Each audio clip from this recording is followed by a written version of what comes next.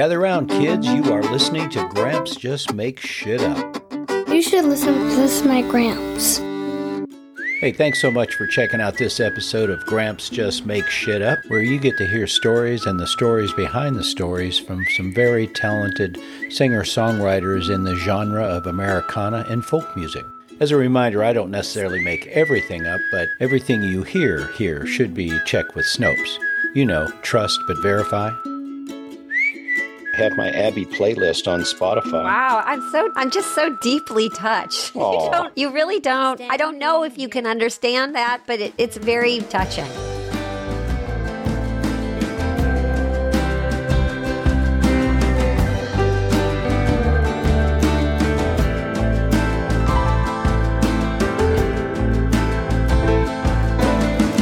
Everything feels blurry, can't discern the lines. Minutes turn to hours, lost me. Speaking of minutes turning to hours, I recently had this wonderful conversation with Seattle-based singer-songwriter Abby Kay. I met Abby in January of 2020. You know, the time before. Down in the Pacific Songwriters Camp in Cambria, California, at a rustically beautiful place called Camp Ocean Pine. It was hosted by Michael McNevin and Carolyn Tester, and there was about 70 of us there, but Abby stood out as an extremely warm and talented singer-songwriter, and I gotta confess my ignorance. I went to this songwriting camp thinking that most of the attendees would be like me, meaning they really didn't know what they were doing, they just were there to learn.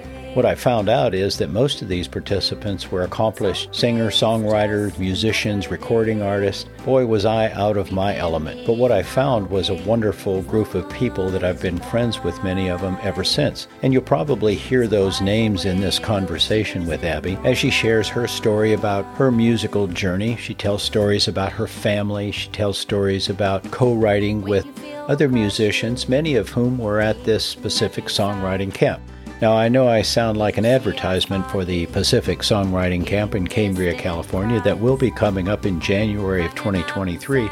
And if you'd like more information about that, let me know. Anyway, back to the conversation with Abby. She's lovely, and I'm going to stop introducing her and let you listen in on the conversation.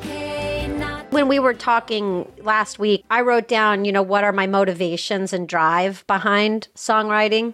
I mean, performing. Sometimes there's only one that you like to do, right? In my case, I do like both.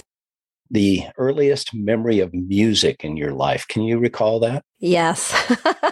I love this question. My very earliest memory was, I must have been 5 or 6. I couldn't have been much older. I had found an old microphone, literally a real live microphone in my parents' credenza where the stereo was, and a few old 8-tracks. Remember 8-track? Like Dusty Springfield. I never listened to the 8-track because I didn't grow up listening to 8-tracks. So they had already moved on to records at that stage, when I was that age, and probably cassettes. I mean, those are my childhood forms of listening to music. But I remember seeing old 8-track, and I remember this microphone, and I would hold the microphone in the middle of the living room, and I would sing to Crystal Gale's Don't It Make My Brown Eyes Blue, and who else did I sing? A lot of Linda Ronstadt and Kermit the Frog, The Rainbow Connection. So those 3 songs in particular and artists in particular are who I tried to emulate in my living room with a real microphone, not plugged in. So the fact that you were interested in holding a microphone and singing into it to songs, was that rewarded in some way early on? In other words, did your family, your mom and dad, or anybody that was around, did they encourage you at that point? Yes, both my folks, my mom and my dad, they still are. They're still alive, and they're still very supportive and encouraging of this part of my, of my life. I can imagine. But when I was little, when I was really young, the only step there was theater. So it was musical theater at the time. I mean, there was no, you want to be a songwriter like that? That didn't exist until I was like a grown old lady. So they were very encouraging. They got me involved in musical theater And my dad, I mean, for as long as I could remember, I think he really hoped that I would pursue a theater. I think he thought if I went to New York, I'd make it on Broadway. I mean, he was that kind of a dad. And he used to call me Sarah Heartburn.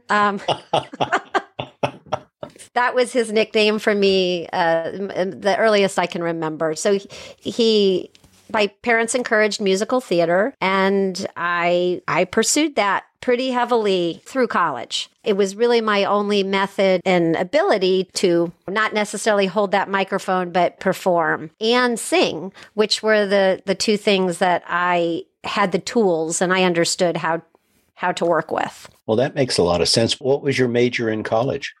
I studied public communications and I double majored in theater.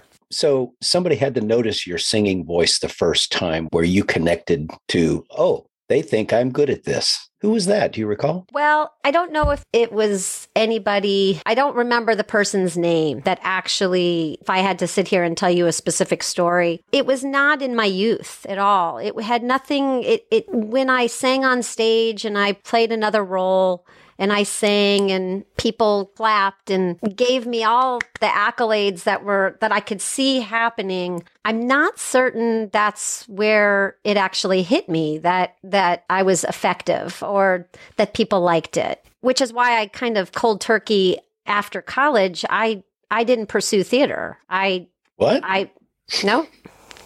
I cold turkey. I graduated college, and instead of going to New York or LA or another big city and trying to pursue this 20-year-long dream that I had convinced myself that I wanted, I didn't want it. And I didn't want to go wait tables and be rejected. That's all I could see. And I just don't think at the time, at 20 years old, I had the skin thick enough to be able to approach that lifestyle. So silly. I mean, it is what it is. I'm a believer of going for things, even the impossible.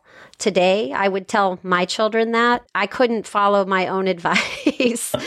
And I went the opposite direction. So I definitely took the safer route. I took a job that I woke up and went to every day and got a paycheck. And I pretty much tucked that piece of me away for a long time. And I don't recall being sad about it. I don't recall being unhappy about my choices. It was just a period of my life where there was definitely other things that I think I knew I wanted, and they weren't feeling badly about myself. Okay. In New York. And so it's been one of those journeys where it wasn't until, and I am coming back to the question that you asked me about when and who was it that noticed my abilities to sing. Or I'm a patient man. Yes, you are. It wasn't until probably about 10 years later, a little less, that I had met my husband at the time. We were dating, and he didn't meet me in that as a theatrical person. He didn't see me perform. He only heard stories from my mom and my dad and maybe me. I didn't play guitar at the time, so I couldn't, here I can play a song. Like that it was like this bizarre void when you meet that person, right? That knows you and ultimately knows you better than most people. And you share so much.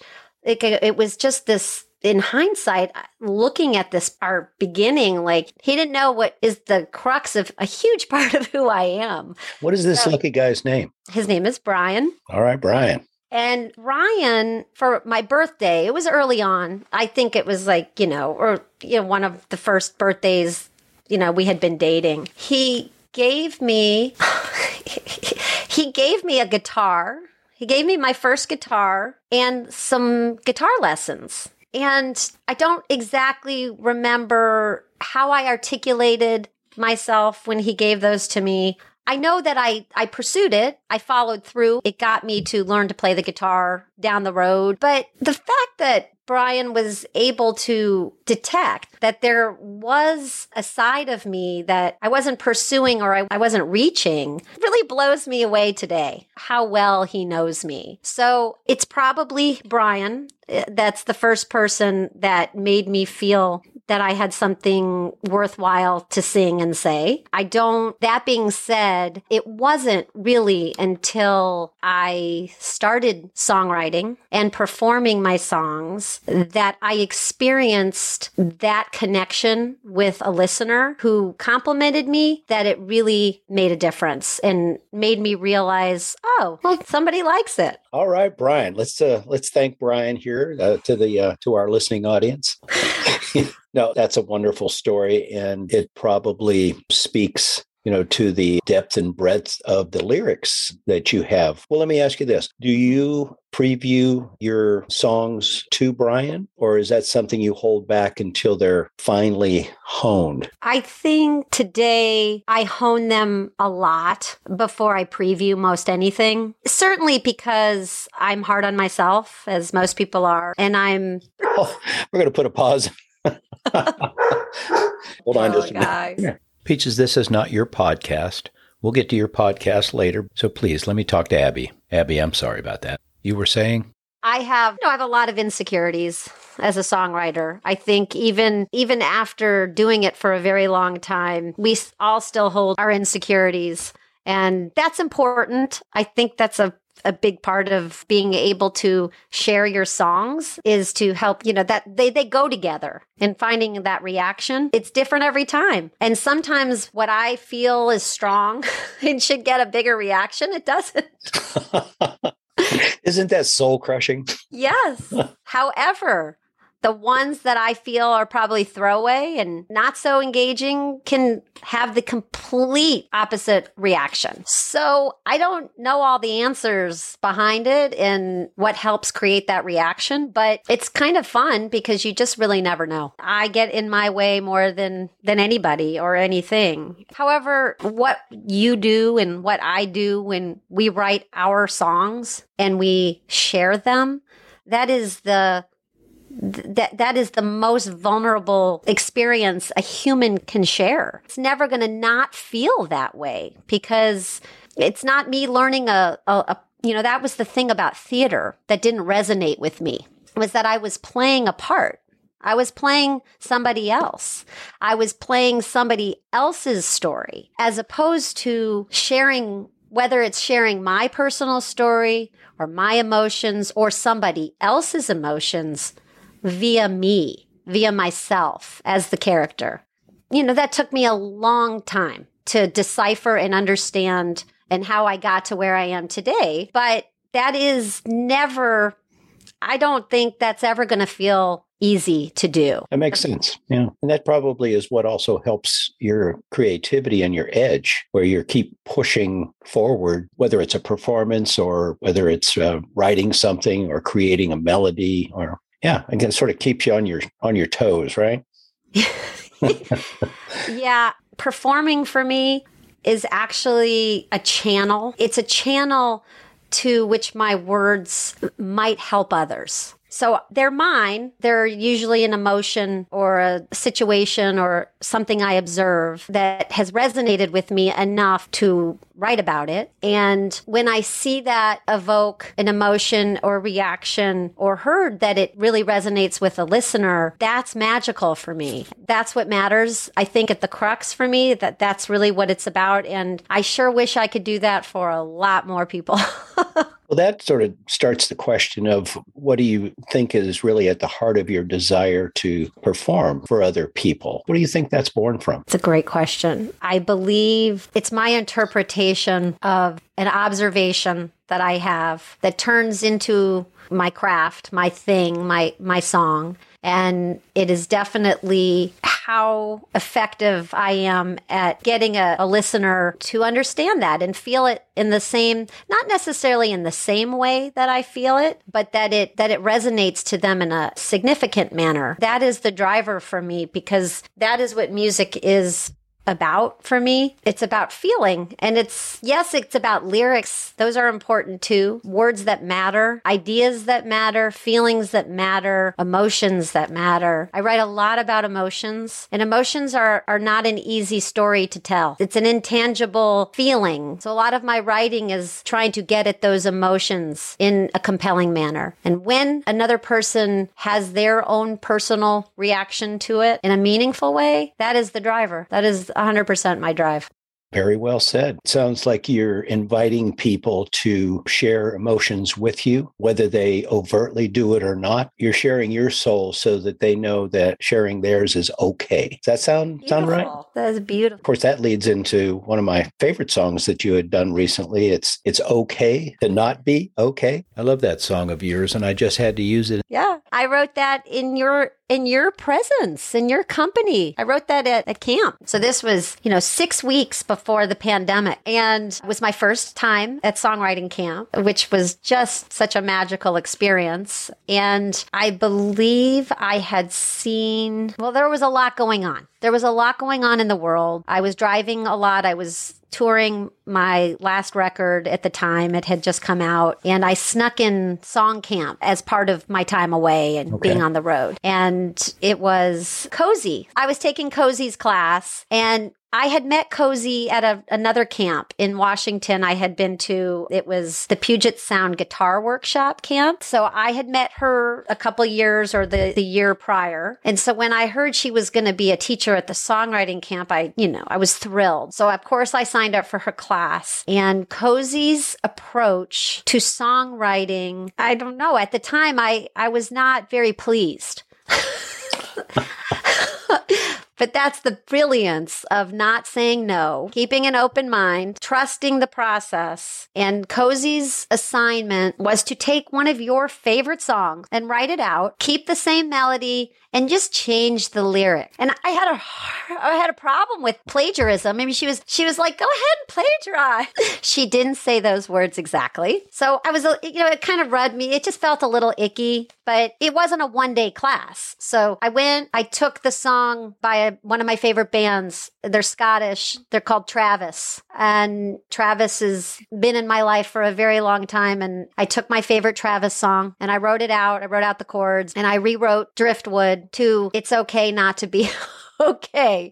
And it was very choppy. The lyrics weren't all there. The point of the exercise wasn't necessarily to leave with a finished product, polished and whatnot. But then over the course of the 2 days or the 3 days, she taught the class how to turn a song that isn't yours and all the different approaches you can take that will make it yours. If you're having a hard time coming up with a new melody or you're having a block of some sort, it's a starting point. It doesn't mean you're going to keep it. It's a starting point. And I found it very effective because I've since used her process in writing other songs that don't end up sounding anything like the song it starts with.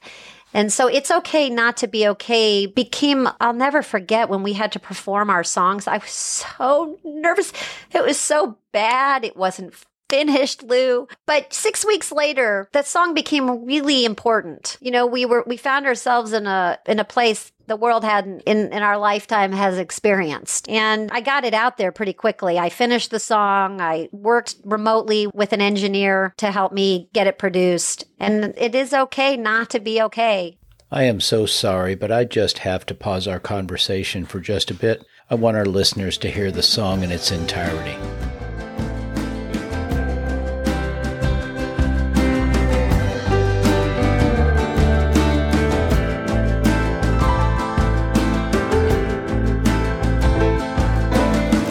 Everything feels blurry, can't discern the lines. Minutes turn to hours, lost meaning of time. Time is just a folder from memories to find, helping to unwind. One is just a number, everyone you know is one. Ice can melt to water, water falling lone. Lonely days are numbered, but your numbers mustn't grow, warring undertows. So it's okay not to be okay. It's okay, it's just another day. You can be not okay as long as you like. So wipe away those tears in your eyes.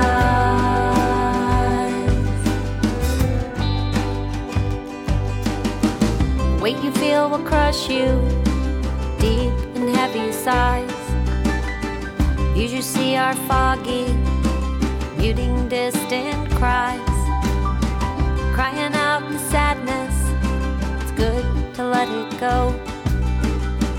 Living with the hard times, going with the flow. So it's okay not to be okay. It's okay, it's just another day. You can be not okay as long as you like. So wipe away those tears in your eyes. You can't imagine things getting better. The black you're in will turn itself to light. Change is not an object you can measure. It only starts when you decide to fight the fight.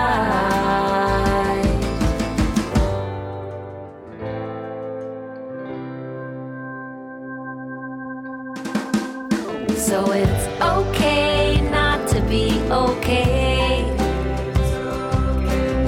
It's okay, it's just another day. You can be not okay as long as you like. So wipe away those tears in your eyes. So it's okay not to be okay. It's okay not to be okay. You can be not okay as long as you like. Not okay as long as We live in a time where that's still very hard for people to admit and hard for people to accept.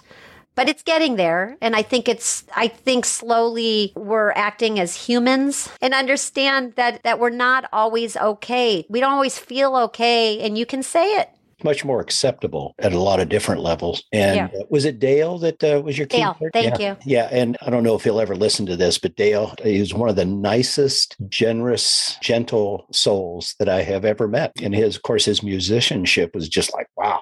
So, and you know, I, even being a student, a participant, I was not an instructor. That was his role. That was his job. I still was embarrassed. I was like, how can I play something so raw and unfinished and unbeautiful? And Dale just, I don't know, he took all those fears and all those concerns of mine and he made it sound good enough to get through it and feel okay about it. Yeah, he was, I don't know if I said more than 2 words to Dale other than that experience that I had, because I don't think I took a class with him, or, you know, there are a lot of people there. So I didn't get a chance to get to know everybody. So he was kind of like, you know, that, ooh, he's too good. We agree that there were some good instructors there. I mean, Severin Brown, of course, and Rachel Garland. And Michael McNevin. I see him fairly regularly because he's got his little mud puddle over here. Oh, you're close to that. You're so lucky. 3 miles away. Yeah. You and Brian are going to have to make time to come down here and play music at the mud puddle for the gang. Let me ask you some technical stuff. When the muse hits, you know, slaps you upside the head, is it usually the words that come to you, or do you get this melody in your head, or is it some of both?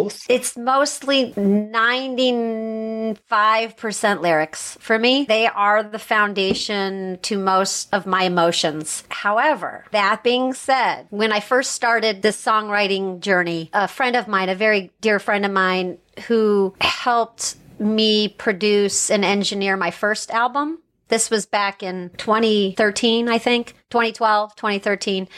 I had never really worked with another person ever. And he was a very experienced songwriter. He wasn't just he was a new engineer. If anything, he was a songwriter. And so we worked a lot together on my songs. And I remember having this conversation, a very long conversation about what comes first, the lyrics or is it the melody? And I was like, it's lyrics, of course. And he's like, no, it's melody, of course. It's like, what? This was all new to me. I was like, there's another point of view. So still to this day on, we still probably hold our opinions. And even though lyrics are what are my natural go-to, my entire second album, Heart-Shaped Rock, I wrote primarily intentionally with melody first. And I used it as an exercise. I also read this really great interview with Paul Simon in that book. It's called Songwriting from Songwriters. Paul Zolo's work? Yes.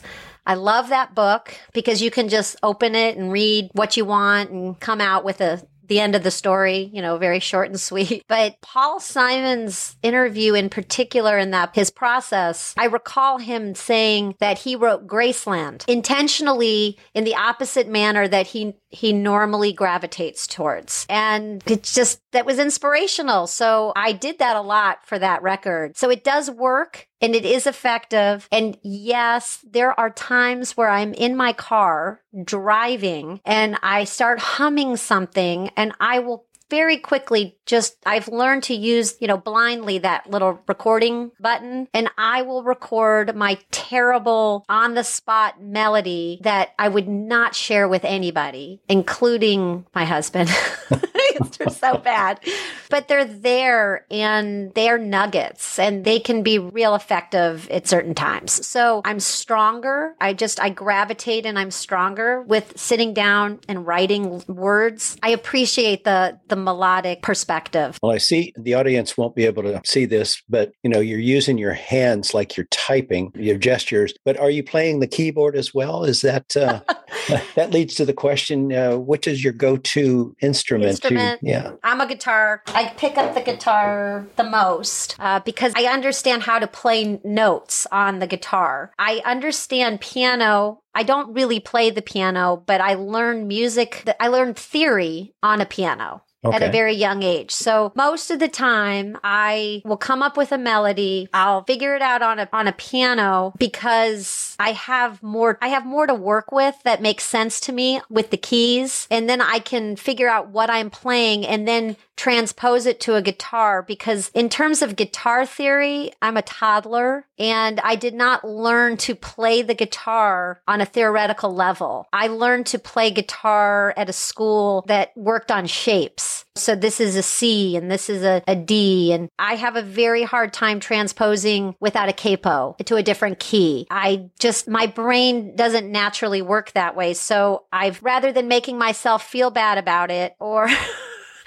carve out another decade worth of time that I'm going to need to get there, I just use what I have. And so I will sit down and fool around on the piano quite a bit, although I'm not sure you'll ever hear me play a piano live at this point because I don't practice on the piano as much as I prefer to perform on a guitar. So I do work with both. The guitar can be very limiting in a melodic perspective for me because I don't know how to make a B flat very easily or a A7 third. I mean, who knows? I'm not...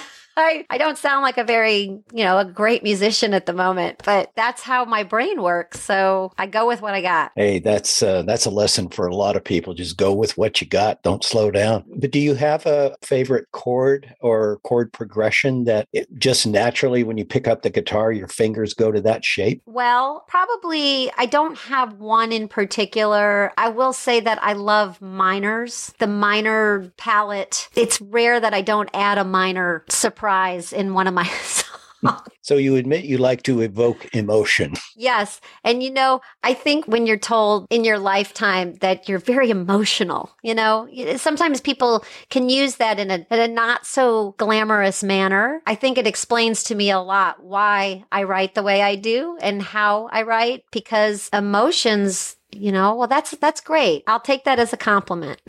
Absolutely. There's a couple of songs I wanted to ask you about besides It's Okay. The Mom's Old Room. First of all, it's lovely. And is there a story behind Mom's Old Room? There is. The story is not mine, but it's really funny you asked about that song because I played it for the first time in 2 years at the Circle last Thursday and really struck a chord with Joe. And the story of Mom's Old Room was early in the pandemic. And I have one of the channels in music.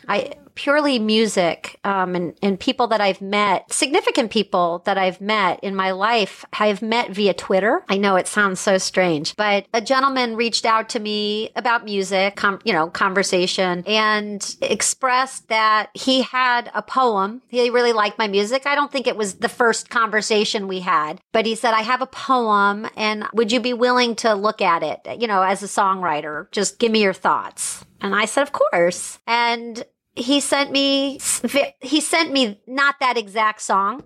He sent me that song, and it really made me fall off my chair. Not many things do, especially from almost total strangers. But, this was this man's story, and he opened up to me about it, and certainly a journey and struggle that he has. I mean, I believe he's in his 60s and close to 70s now. So I asked him if it would be all right if I maybe worked on a melody for it and could I create a song from it. I think he was like, please, like he was very amenable to it. So there was a little editing into it, but it is a complete collaboration and it's his song. It's this person's song and it's very private and he doesn't want his name involved in everything, which I completely respect and will honor. But that song, it was just this it was a very haunting part of the pandemic for me. I think of the pandemic in phases, especially 2 years out of it.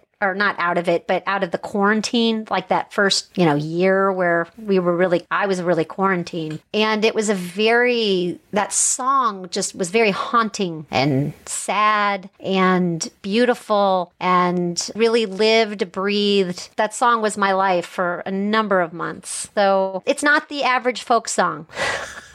I'm sure that the gentleman is honored and also probably felt a bit of a catharsis in having somebody else support his story. But it was just beautiful. Thank you very much. Yeah. Thank you.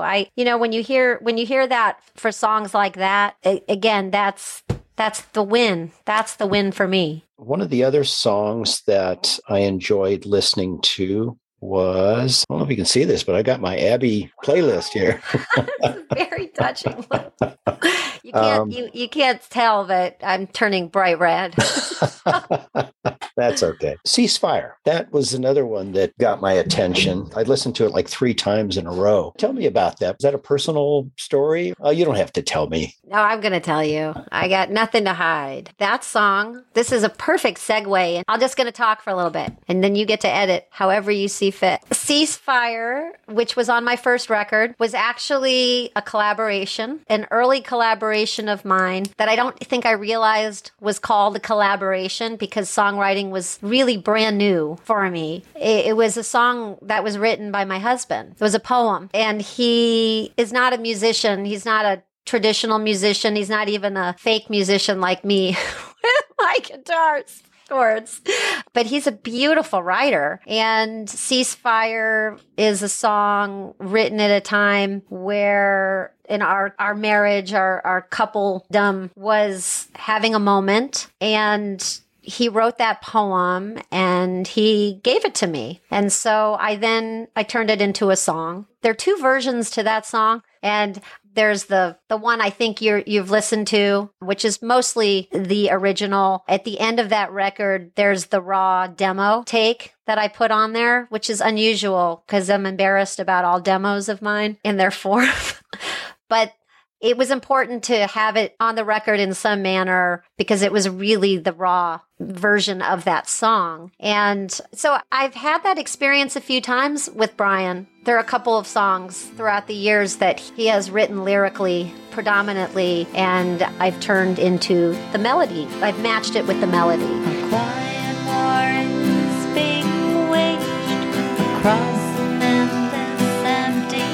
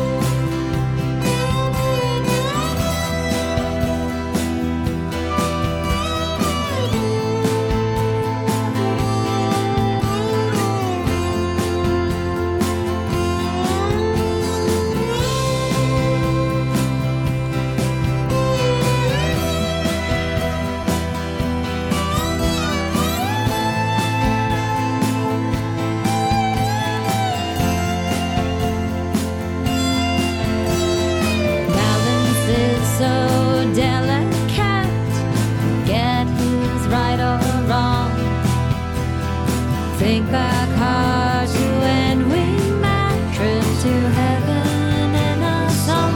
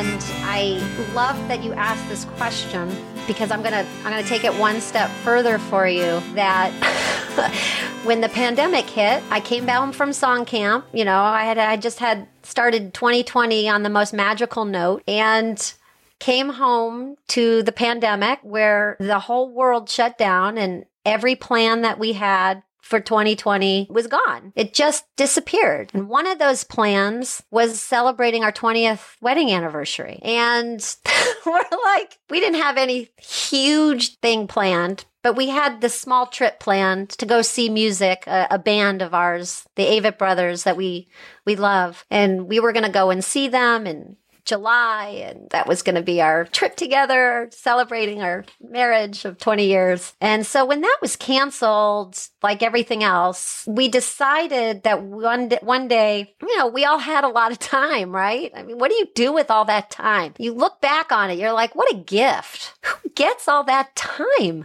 Who's forced to not go out and make plans? What do you do? So, you know, I was lucky that I wasn't alone. At least I was lucky that I was with somebody that didn't want to make me feel alone. So we decided to write each other a song. One day, it was in the summer, nothing to do, nowhere to go.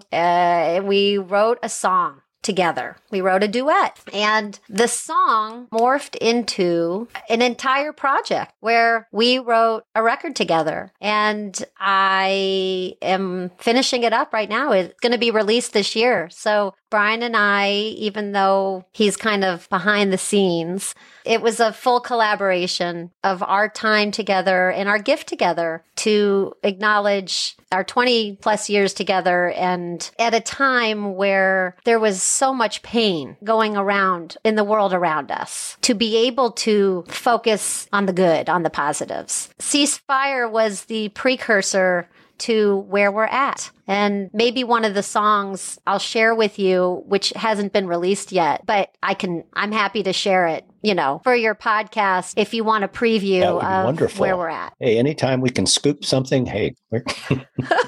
But, well, congratulations to you and Brian, first of all, on your anniversary. You're moving into your beyond the 20 years. So the 25th year, boy, I can imagine what that's going to Right.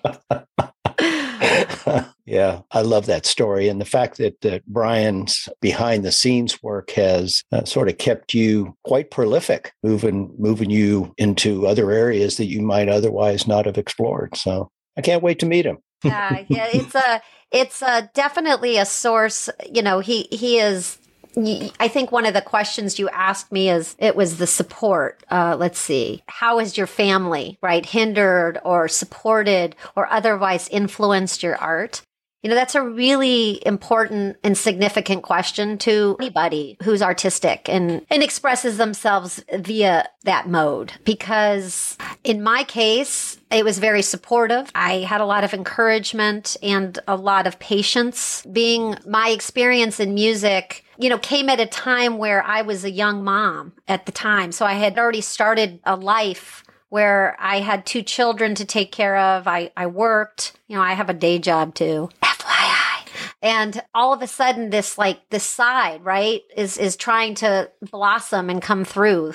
A very dormant period of my life. So when you have that to work around, you really need somebody who really is patient and understands that I couldn't find this piece of me as an artist in conjunction with being around and being present at every minute all the time. So I'm very fortunate that both Brian and my kids, have learned to understand that side of me. Whether they like it or not, I don't know, but they have accepted that and they have gifted that for me you gotta be happy before you can be, a successful wife and parent. And so that being said, I know a lot of stories where the opposite helped drive and motivate an artist to become who they were. So I that's why I said it's a really good question, because adversity is just as powerful as support, obvious support. I couldn't agree more. And it just comes from different sides and sometimes from places and people that you wouldn't have guessed if you had to predict it. You wouldn't have been able to do that. I love the duet that you did with your son, I Will. And at first I was going, I wonder who she's singing with. And then I dug just a little bit deeper. I went, wait, that's her son. That was beautiful. Thank you. So did you talk him into that, or was that something he volunteered?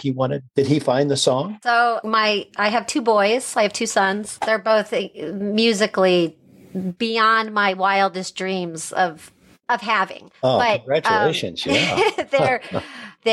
Jared, he graduated last year. He graduated high school, and we're very close. And it was one of the hardest, the preparation for me emotionally, preparing to say goodbye to him. It sounds so dramatic.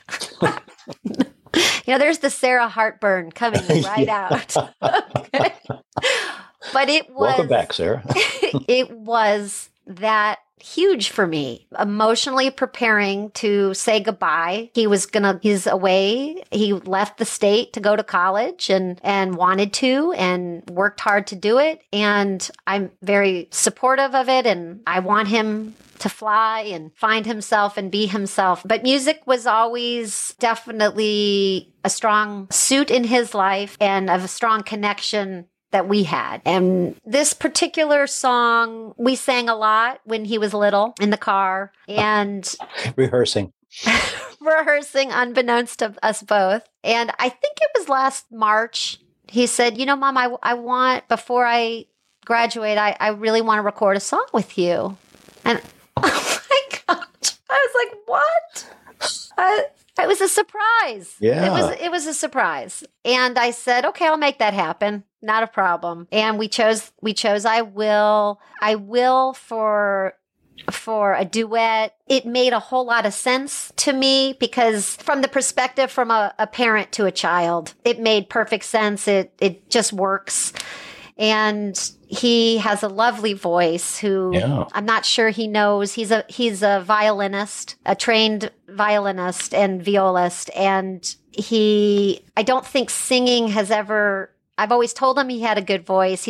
Speaking of harmonies, I've never met anybody who is better at harmonies than my son. So had a lot of fun putting it together. It's pretty simple. It's actually it was not a complex production.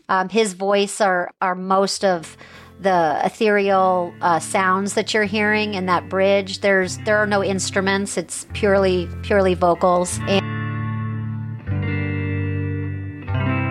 who knows how long I've loved you?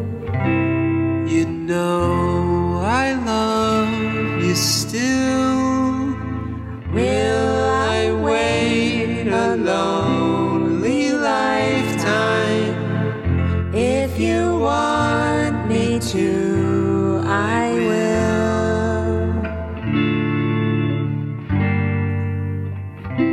For if I ever saw you, I didn't catch your name.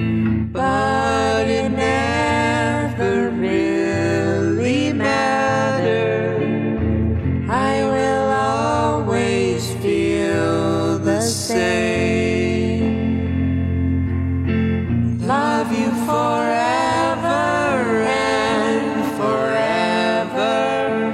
Love you with all my heart.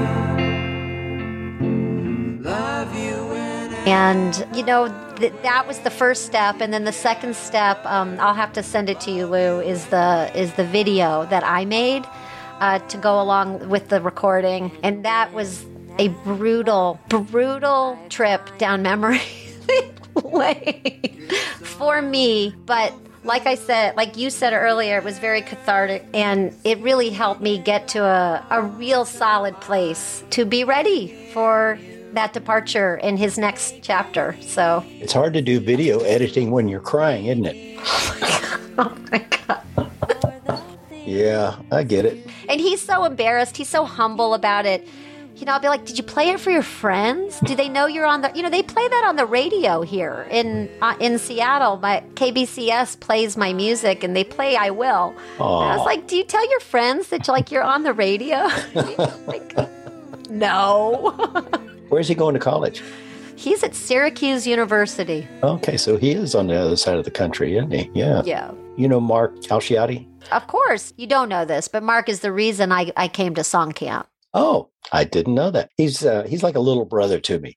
He really is. A couple of people that I've developed friendships with are like family, and he's got the sense of humor that we share, that sixth sense of humor, sort of. Yeah, so we enjoy each other's company online mostly. He and Sherry came up to Niles last year, and we had lunch together, and it was a lot of fun. So I'm glad to hear that. And I know he's from Syracuse. So. You're right. He is from Syracuse, and I love his memes. And Mark and I have written a number of songs together. I did not know that. So next time you're in a room with him, he'll play. Yeah. I have a hard time playing our song. He is such a phenomenal guitar player. His voice, he plays our songs like he's been playing them for like 2 decades. And I can't even, I just could never do it justice like Mark does. So I tell myself I can't, so then I don't. But he is one of the most enjoyable collaborators I've written with. I loved your question. Writer's block, stage fright, imposter syndrome, and other things that attempt to silence you. So very well put. And the answer is all of these and then some. I can't speak for everyone, but I will always be my worst critic. I don't exactly understand why all the time, because I do have experiences and physical proof that I have made some positive strides in where I am as an artist today. And even if I reached my highest goal, if I showed you my, what's the ultimate goal, right? Even if I showed you that list and I reached it, I'm uncertain I'd be able to admit the feeling of success and appreciate it, even after reaching what I think is, from this perspective, the penultimate goal I could reach. So I would say I am a work in progress in this area and learning to accept where I'm at today and appreciate that. The work in progress acknowledgement, I think, is essential to whatever we choose to do, and just go, well, I did my best at the moment with what I had. Yeah. When you're playing to audiences, do you ever change the lyrics of your music on the fly? No. No? Okay. I'm just curious if you're writing while you're singing. That is a skill that I admire so much when I witness it, and I see artists like Mark. Mark can do that. That is a skill that I have never been able to feel comfortable in order to even attempt. And it kind of goes back, I would say, Lou, it definitely relates to that little thing I said to you when we first started our conversation today, that I couldn't tell you a joke unless it was written down for me and I memorized it. It's the exact same thing. It's an improvisational ability that I lack, or that I just don't feel confident with. So no, unfortunately not. Yeah, just stick to the script, right? Well, this has been so much fun. It's fun being us, isn't it? Yeah. Whew, that's funny. Yeah. So No worries about your deadlines and your time frames with me, Lou. Again, thank you so much for your time. We'll be talking again soon. Okay, ladies and gentlemen, you heard it here first, exclusively on Gramps Just Make Shit Up. I may actually use that. I don't know. I love that title. So great. All right, my dear, we'll look forward to talking to you soon. Wonderful, Lou. Thank you so much for having me and giving me an opportunity to share. When I was a youngster, everybody told me that I could be anybody that I wanted to be. Turns out that's not really true because, well, as most of you know, identity theft is a crime. Gramps, are you kidding? Well, to quote Abby, minutes turn to hours. I'd like to thank Abby for sharing her stories and her music. That catchy little tune at the beginning and the one you're listening to now is called Exit Laughing from her album The Whole Truth. We also heard It's Okay Not to Be Okay, and also included in this episode was Ceasefire. Links to all of Abby's music can be found in the episode show notes. I'd also like to thank Dave Pasco of Late for the Train. They were in our first episode. Dave has allowed me to use his music at the opening of Gramps Just Make Shit Up. It's from his album Ordinary Florist. And of course, thanks to my grandson JD for his endorsement. Before I forget, shout out to my Woodflock family. You know who you are. Remember those delicious cupcakes that we enjoyed at the last Woodflock outing? Well, they came from Danville Bakery here in Danville, California. And if you're in the neighborhood, please stop by and thank Karen. She's the reason they were there. Oh, and just so you know, any health benefit claims made in this episode have not been evaluated by the Food and Drug Administration. I have to go now. It's time for my nap. Standing here by the door, the first to say hello, welcoming with open arms.